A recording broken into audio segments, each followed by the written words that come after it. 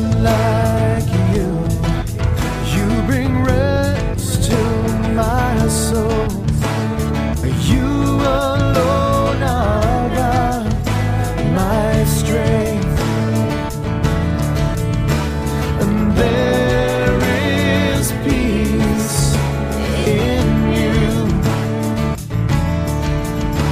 And there is love like no other God. Welcome to Valley Christian Church. We hope you enjoy this message, and we would love for you to join us on Sunday mornings at 10:30. We're located at 432 East Pleasant in Tulare. After listening to this message, take a moment to browse our website for current and upcoming events. It is our prayer that ultimately you learn to love the Lord with all your heart, soul, mind, and strength. Well, if you'll grab your Bibles, we are in Ephesians. We're going to start off, we left off last week at Ephesians 1:18. And as we've gone through the beginning of Ephesians, Paul is praying for the Ephesians, but we also learn that Paul is praying for us. And Paul said, I am praying for you because I want you to know some things. And not just know some things in your head, but also in your heart. He goes, I want to give you some life experience with Jesus that you can rely on. He uses the word epignosos, which is an experiential knowledge. I want you to get a working knowledge of following things, of these things that I'm going to write to you. And do you remember what some of them were? He says, I want you to get your head around these things. I want you to know them, but you can't just understand them by reading a book. It is the Holy Spirit that takes us, that comes inside of us, that starts to reveal who God is and how He operates into our life. And He starts to unlock it. Have you ever had a computer program that, all the information is on the disk that you put into the computer, but you got to have the right code to unlock it? Well, for us, the unlocking of who God is the Holy Spirit. We now have the right code once we accept Jesus into our life. Sometimes we have to, as we're reading along in the Bible, we have to stop when we don't understand something. Unfortunately, most of us just kind of read on through like it's a race, like we get a prize at the end of the book if we finish reading it, right? I just got to finish. I was a fast reader as a kid. My mom had to tell me, you're not understanding any of it. You got to slow down a little bit. And sometimes we have to slow down and say, Spirit, Jesus, Lord, explain this to me. Help me understand your words and implement them into my life. We have to get to a place in our own lives where we're not spoon-fed. It's great that, what I'm trying to say is it's a nice way of saying that, I'm going to give you a great buffet of words this morning. And you can go in and you can take a little bit of this, a little bit of that. Okay, I listened at the beginning of the sermon. I fell asleep in the middle of it. But at the end, I really got a good nugget. We can take our little pieces and go back and eat and chew on it. However, for you to leave and not to open your Bibles, not to be fed during the week, how would you do good? How would it be in your life if you went, to a buffet this afternoon and you just ate everything, but you didn't eat again until next Sunday? How would you feel by next Sunday? Yeah, you'd be dragging in, wouldn't you, if you could make it? Or you'd be like, I was too sick, I couldn't make it to church. Well, that's how we are with the Word of God. We take it in on one day, and unless we get fed throughout the rest of the week, man, we're just starving. And it puts, it gets us down.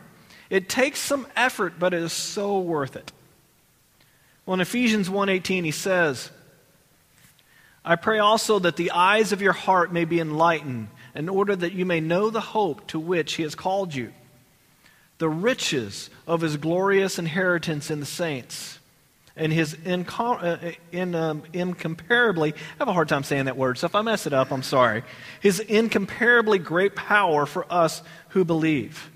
Now, last week we really, we covered the first two of those really good, and then we will dive right into the power this morning that he talks about. But first of all, I want to kind of review a little bit of the last two things that he said that we covered last week. He says, first off, I want you to plug into the hope that I give you, if you can plug into what you're hoping for, this life would not seem such a big deal.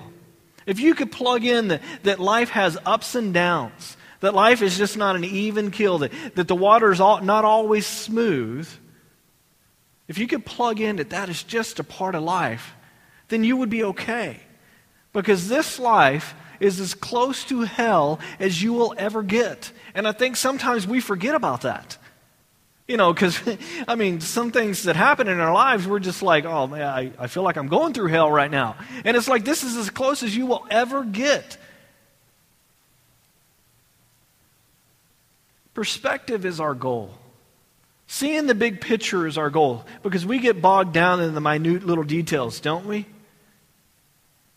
For us to plug into that we have hope in Jesus Christ, that the hassles that we deal with on a daily basis, and if we can say, okay, at least it's only in this life, because I have this hope, I have this thing that's inside of me, this knowledge inside of me that this isn't it, that there's something beyond this.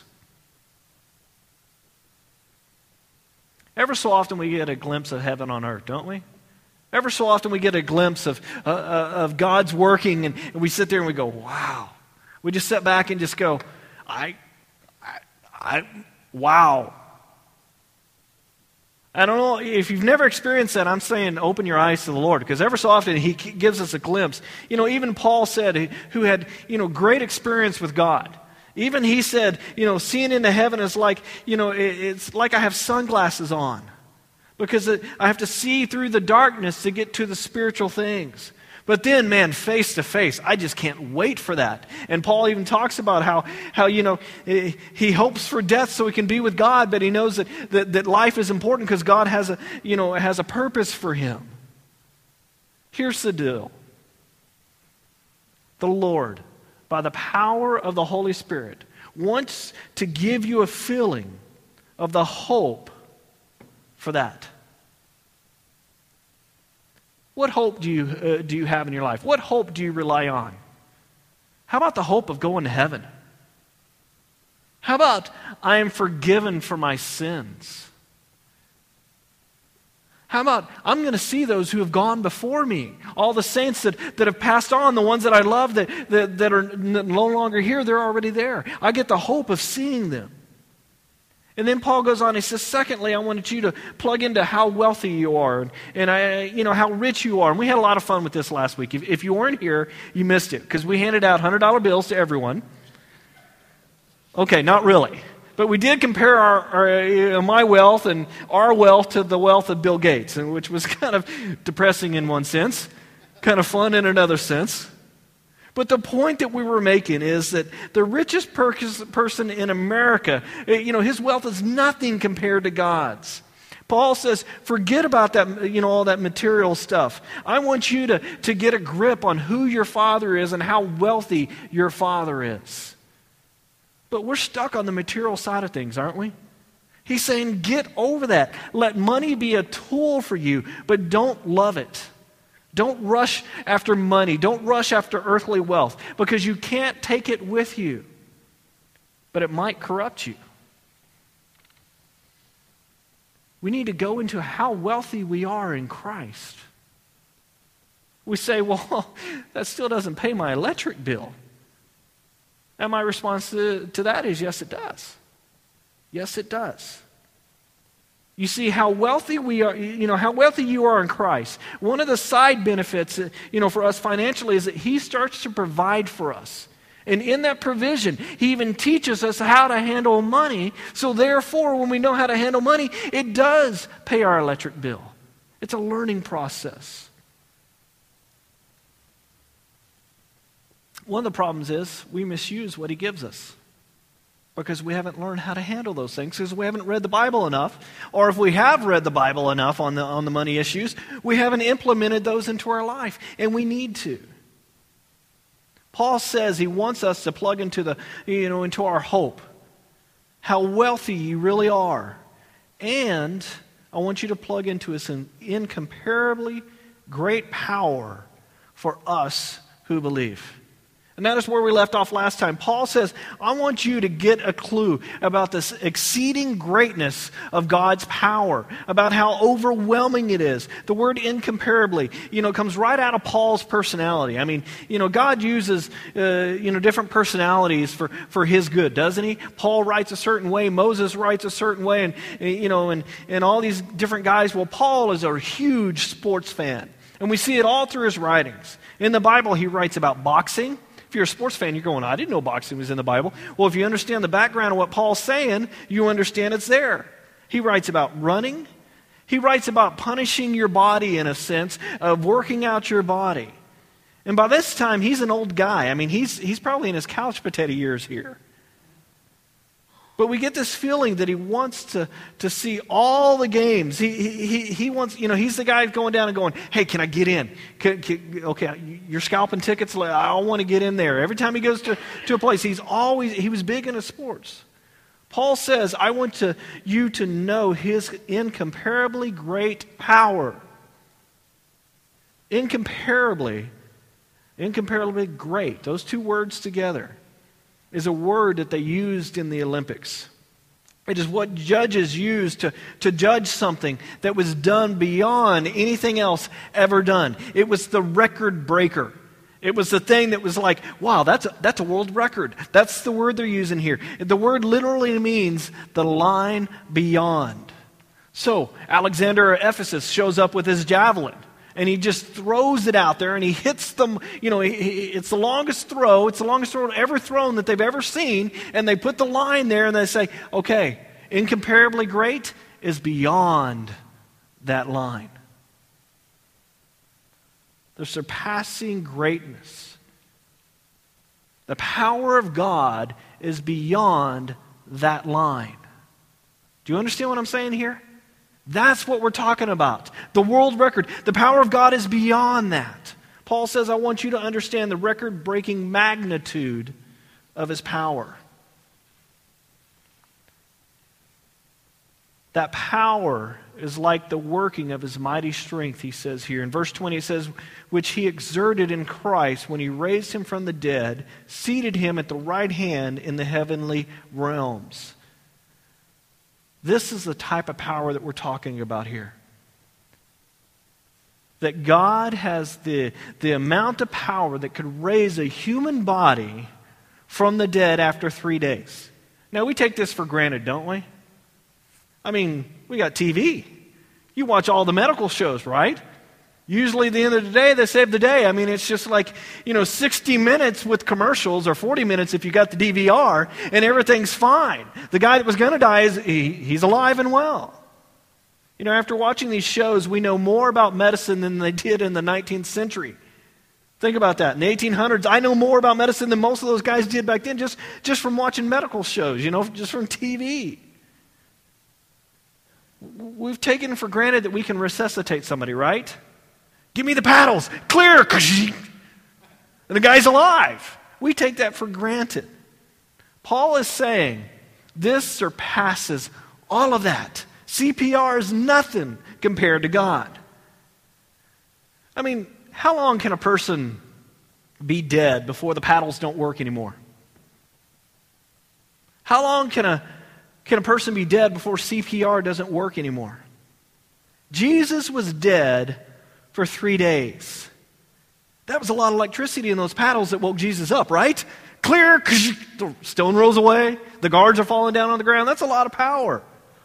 The power of God bringing life back. And what is really cool about Jesus, he even brought his friend back after 3 days, just to show us what is going to happen with us. That was just his opening act. Do you remember Lazarus? Lazarus was his friend. Remember Mary and Martha? I mean, they just loved Jesus, and they lived in Bethany, which is over the Mount of Olives, the hills there. And Jesus was on the Mount of Olives. I mean, he was on this side, and they were over there. And Lazarus, they sent word to Jesus that Lazarus is sick. Basically, you need to come, and you need to come now. Here's my orders. Get over here. Well, Jesus didn't come. He still didn't come for 3 days. So Jesus shows up what? How about late?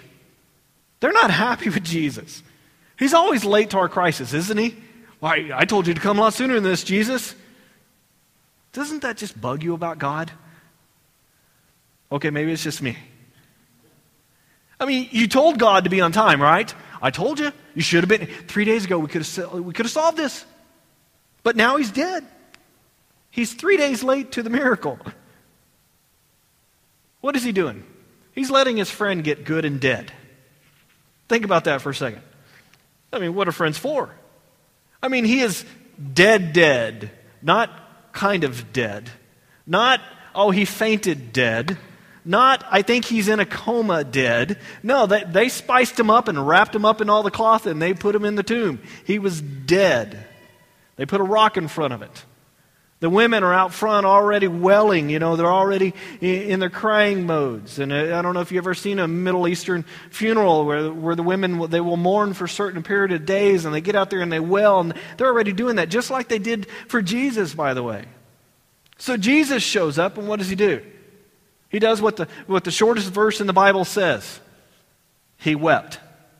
Jesus sat there and he cried for his friend. And of course, Mary yells at him. And Martha yells at him. And he gives them a hug and then raises his friend from the dead. That is the power that we're talking about here. We're not talking about, oh, God has power. We're talking about the incomparably great power of God. But Paul takes it even further. It's not just the power to raise from the dead, but one that can seat that body in heavenly places. Now that is power. Later, he will say that power dwells in us. That same power. But right now, he's just introducing us to Jesus. He says, I want you to get a working knowledge of this power. It's a constructive power. It's a power that's beyond the line. And then verse 21, it says it's far above all rule and authority, power and dominion, and every title that can be given. Not only in the present age, but also in the one to come. Paul just kind of covers all the bases here, doesn't he? What he's talking about is the evil forces being overcome by Jesus. In the scripture, you will see that Jesus is having power over nature. You will see him operate on the lake when he calms the water. He has power over nature. We also know that he has power over sickness. I mean, he raised Lazarus from the dead. We know that he has power over debate and discussion and intelligence, as you can see that in the conversations that he has with Pilate and Herod. He even had to say, "It is finished," before he died on the cross. He had the power over his will. He argued, if you want to use that word, and I think you can, he argued with the Father in the garden. Is there any other way, Father? Okay. There's no other way. Okay, I will do it. He has the power over evil forces. In the Bible, we'll read several times about the principalities and, the powers, the dominions, and the might. And what he's talking about is evil forces here. He's talking about fallen angels. And we don't really talk about that much in the church. But he's talking about fallen angels. What he's saying here is that Jesus has the power over all of them. He only refers to these evil things, not to glorify them, but to point out, to say, Jesus has authority over these things. Jesus has the power over evil. He has the power over false gods. Now here's the deal. Some idols, they're just stone. Some guy decided, I'm going to make an idol, I'm going to make it represent some god, and he puts an orange in front of it. It's a man-made thing, and we don't really need to worry about that. Probably nothing behind it. As Christians, we need to be careful not to put a demon behind everybody, behind every little thing. Oh, I got a head cold, it must be the devil. What? Give me a break. So how do you figure out which is demonic forces and what is life? Well, we don't have to. All you need to do is let the name of Jesus clear things up. Allowing Jesus in your life protects you from these things. I'm not talking about the cold. You're going to get the cold. But it protects you from evil things. These evil things can bug you, but they cannot destroy you. The name of Jesus is powerful. Say that name out loud with me. Jesus. Now say it like you mean it. Jesus. Now some of us say that word in times that we're not really talking about Jesus. We just use it. But we need to really start using that name more. We need to say it more this week. You need to remind yourself that He's there with you as you move along in this life.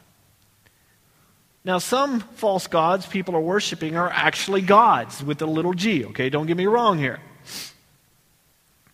And the Bible is very clear about keeping away from those things. Even earthly rulers that said that they were gods. Think of the Caesars and Egypt and others. They had demons around them convincing them and other people to worship them. It was evilness. What were these demons doing? They were setting up the struggle between an earthly ruler and the Almighty God. So what do? We say, Jesus, come into my life. Jesus, invade my life. Jesus, permeate my life. Jesus, fill me with your Holy Spirit. Jesus, show me what life is meant to be. Verse 22, he says, and God placed all things under his feet and appointed him to be head over everything for the church, which is his body, the fullness of him who fills everything in every way. Now, Paul will later talk about the body of Christ, and we're really going to get into it then, but it's a really cool word picture that we're going to hit in chapter 4. But here Paul talks about the fullness of who Jesus is. And the Greek word here is pleramo. And what it means is the inflation of. Or something like this. He's pouring wine into the wineskin. It was empty, and all of a sudden it's inflated. The bottle's full, and he's going, okay, go get me another jug. The fullness of. He fills it. And when we start thinking about God this way, He starts to look bigger to us. He becomes more important to us. When we start to realize He is the one that fills us. We're the empty vessel that He fills the fullness of Christ into us. We're going to go into chapter 2 and just do a few verses here. But the first verse in chapter 2, Paul is going to talk to us about your favorite person. Someone who is very interesting to you. The one you think about the most, and the one that you try to please the most. And he starts out like this. As for you. As for you. The one you think about the most, it's your favorite person. The one you try to please the most. As for you, you were dead in your transgressions and sin, in which you used to live when you followed the ways of this world and of the ruler of the kingdom of the air, the Spirit who is now at work in those who are disobedient. All of us also lived among them at one time, gratifying the cravings of a sinful desire and following its desires and thoughts. Like the rest, we were by nature objects of wrath. Wow, that's a real bummer here, isn't it? Paul goes really negative here. But I think it's important for us to stop here for a few minutes. Because, let's talk about the past. Let's talk about our BC days. Not 0 BC, but we're talking about before Christ days. Before we came to the knowledge of who Jesus is. And Paul was really good at defining his BC days. Paul was a church kid. So he wasn't like, well, I went out and I got drunk. I used to drink. I went out and did this. I went and did that. No, but Paul says this. He didn't do a lot of partying, but he says, let me tell you about the stuff that went on inside my head. That's what Paul talks about. But as Paul got older, he traveled the world and he saw every disgusting, vile, sinful environment imaginable. Now, I've traveled enough to see some of these things. Not very far from here, once we had a friend in town. My brother was in town, and we had another friend in town, and we decided to go down to San Francisco. Enjoy the day, enjoy the sights. It was a beautiful day, and we took a wrong turn and got caught in some traffic, and lo and behold, this parade passed us by, and it was called the Gay Pride Parade. We saw some things that we didn't really want to see. I've also been in countries like Amsterdam and took a wrong turn, not on purpose, believe me. It was another leader that was leading us. And we went down through the red light districts. And it was just right there in the windows. The vile, disgusting things. But Paul, he had been in Corinth. He'd been in Ephesus. He'd been in Rome. He had seen it all. Everything that you could imagine today, that you could find on the internet, he saw because it was openly practiced. Corruption and immorality. Paul says that we were all in that cesspool. He says that we were all dead in our sin. But Paul, I mean, this is the life. I like the party. The world calls partying life. We call that death because it doesn't satisfy our soul. You know, it all started in Genesis. God put Adam and Eve in the garden. You can have anything. You can have everything except for that one tree over there. Don't go there. And as soon as God left, what happened? The snake told them, just eat it. You won't die. So they took a bite and they died. Well, wait, Pastor Allen, they lived for a while. They had kids and all that. Well, according to Scripture, they died right then and there. And what I'm talking about is there's a difference between spiritual death and bodily death. Yes, their bodies did not die exactly right then. But there was a separation between them and God because of that spiritual death. You see, to God, He sees the past, present, and future all at the same time. So if you're spiritually dead to God, then you are dead to God. You are separated from Him. So the rest of your life, you live out your deadness. Paul says here, as for you, you were dead in your transgressions and sins. And if you got a Bible, underline those words. The word transgression is the word parathoma. It means a false step or to fall off the path. You're walking around and you take a wrong step. You can use the word trespass there. If you got another translation, that's another word there. You know, you're out hunting with your buddy and you see all these no trespassing signs and you ignore the sign. And you crawl over the fence and you go out into the middle of this guy's property and you're out there hunting. And all of a sudden this guy finds you and he starts shooting at you. And we're running around. We're like, God, well, you know, where are you? You're supposed to protect me. And the Lord says, I'm back in the truck. I was on the road with you. I was pointing out the no trespass sign. You understood it. I made sure you understood it. Several times. We passed 3 of them. Didn't you see it? But you ignored it. You decided to climb that fence, and now you're trying to find somebody else to blame for your mess. You know, oftentimes we want to blame others for our stupidity, don't we? I mean, let's be honest. That we stayed out in the field ducking the owner who was still hunting us instead of going for safety. And we stay out there, and God's like, come back over the fence. I'm right here. Come back. So that's transgression. Now, what is sin? The word sin in the Greek is homerthia. And it means to miss the mark. It's another athletic word for Paul. You shoot and you miss the target. Now, when they translated the Greek into Old English in 1611, that was 401 years ago, they used the word of a game that was done down in the local taverns. They used the word sin. Sin didn't mean sin like we understand it. Sin was a game that you played. And this is how they played it. They would put a hoop at the end of a stick, and I would hate to be the guy holding the stick, okay? But they would put a hoop at the end of the stick, and the guy would hold it out, and you would shoot arrows at it. And if you made it in there, you won. If you missed it, you missed the mark. And then you had to buy a round of drinks. So this would go on all night, and everybody would be drunk. They would be sinners because they missed the mark. That's the word here that we're using. So Paul uses these words so we can understand them. And we translate it into other words that English, so we understand it. That we were dead without Christ.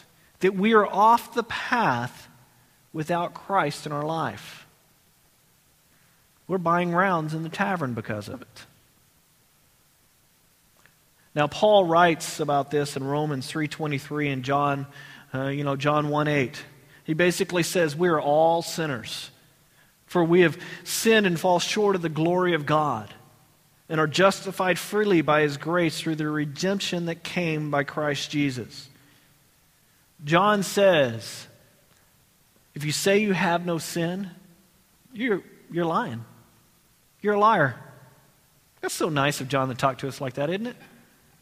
If you say you have no sin, you're a liar. You're living in denial. But you're also calling God a liar because you're going against His word. And if you tell God that is not truth, you're calling God a liar. In verse 2 it says, in which you used to live when you followed the ways of the world and the ruler of the kingdom of the air, the spirit who is now at work in those who are disobedient. He is referring to the devil here. Calls him the ruler of the kingdom of the air. He has a lot of different names throughout the Bible.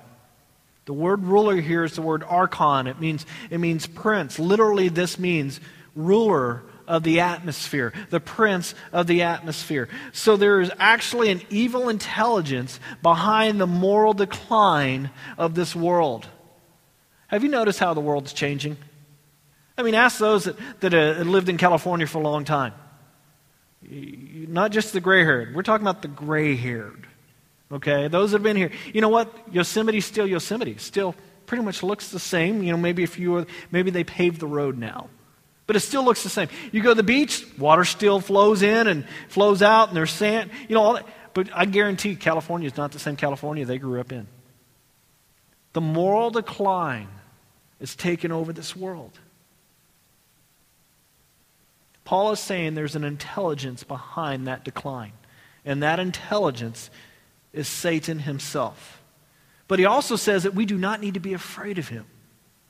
Verse 3, it says, all of us also lived among them at one time, gratifying the cravings of our sinful desire and following its desires and thoughts. Like the rest, we were in nature's objects of wrath.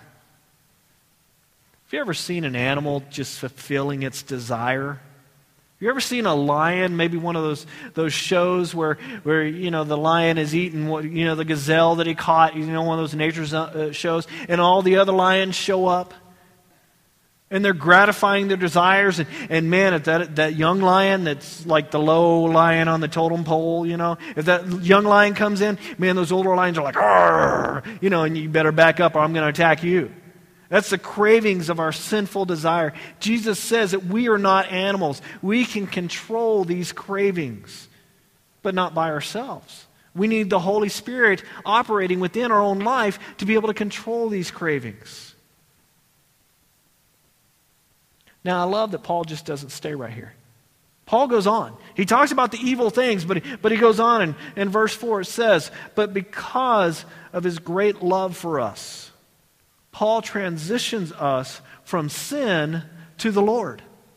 But because of his great love for us, God, who is rich in mercy, made us alive with Christ even when we were dead in transgressions.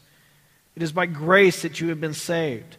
And God raised us up with Christ and seated us with him in the heavenly realms in Christ Jesus, in order that in the coming ages he might show his incomparably riches of his grace expressed in his kindness to us in Christ Jesus. That is a great sentence here. Paul got sick of the sin stuff, and he said the name of God and transitioned us out of that sin. He says, but because of his great love for us, God, who is rich in mercy, made us alive with Christ, even when we were dead in transgression. And think back to that word rich. He is rich in mercy. So no matter what you have done in this life, his mercy is waiting for you. I got a question for you. When did God start loving you? Well, if you've been around for a few weeks, you already know that it was before the foundation of the world was set. So that means that God didn't start loving you when you cleaned up your act. You know, isn't that what people do? We clean up our act, and then we decide to go to church. Well, if I can just clean up my act, because if I walked into the building, the walls would fall down. And unfortunately, we had a young lady that visited several weeks ago. And she came in and she literally said, I think the walls are going to fall down. And she sat through about a song and a half, and she had to leave. It was that fight inside of her, that flesh inside of her, where the world says no, and God says yes, and that fight was going on, and she had to leave. Unfortunately, she hasn't been back. God didn't start loving you when you started behaving. When my son acts up, I don't stop loving him. I get irritated by him, but I don't stop loving him. Our God loved you before any of that, and it continues to this day. It is by grace you have been saved, and God raises us up with Christ. Remember the power that we talked about of raising Christ? And seated us with him in the heavenly realms in Christ Jesus, in order that in the coming ages he might show the incomparable riches of his grace, expressed in his kindness to us in Christ Jesus. He's saying that if God could love you, he could love anybody. This is why, Paul is so humble. This is why Paul, he got a clue about his past. He knew that he didn't earn his way into heaven. See, bad religion will teach you something. It will teach you to clean up your act and then go to church. If you can just get your act cleaned up enough, and then you won't stick out when you enter into that building, when you walk through those doors, then God will love you. Then he will save you. But you got to be really sorry first. And then you ought to do a whole bunch of stuff to serve him, and then he will love you. See, the good news is there's nothing that you can do to earn God's love. Nothing. It's a free gift. It is by faith. Now, we will also teach at the same time, our serving the Lord is not to get his love, but it's a response to his love. That's why we serve, because we're responding to him. Verse 80 says, "For it is by grace you have been saved, through faith. And this is not from ourselves, it is the gift of God, not by works, so that no one can boast." God doesn't want anyone boasting. God doesn't want anyone talking about how spiritual they are, because we are so lucky that God loves us. And this is where we're going to pick up next week, right at verse 10. It says, "For we are God's workmanship, created in Christ Jesus to do good works, which God prepared in advance for us to do." So if you're sitting there thinking, where do I fit in? God has already got a place for you to fit in. He's already prepared it in advance for you to do. And that's a response that he gets out of loving us. But the good news is, there's nothing that we can do to earn God's grace. There's nothing that we can do to earn God's love. So we can stop with the earning part. And if we just accept the fact that it's a free gift and all we got to do is take it and open it. Wow. Wow. Let's pray.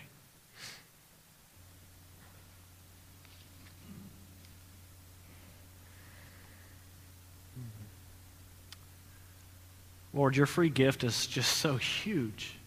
It's something that is hard to imagine. It's something hard to even grasp on, Lord. You love us so much. And so, ever so often we get a glimpse of how much you love us. And I pray that when we get that glimpse, that we hold on to that hope, that the Holy Spirit's in us, that we hold on to that. I pray, Lord, that we stop trying to earn our love from you. I pray, Lord, that we accept that our life is just messed up and you're okay with that. You want to teach us. You want to improve the things that we do in this life. You want to get us as far away from sin as possible.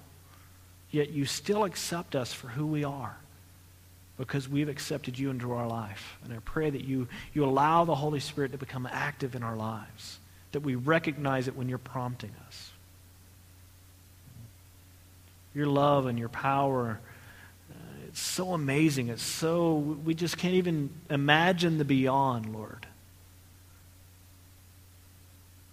Yet we have that right in us, and we thank you for that, Lord. Now the Lord bless you and keep you.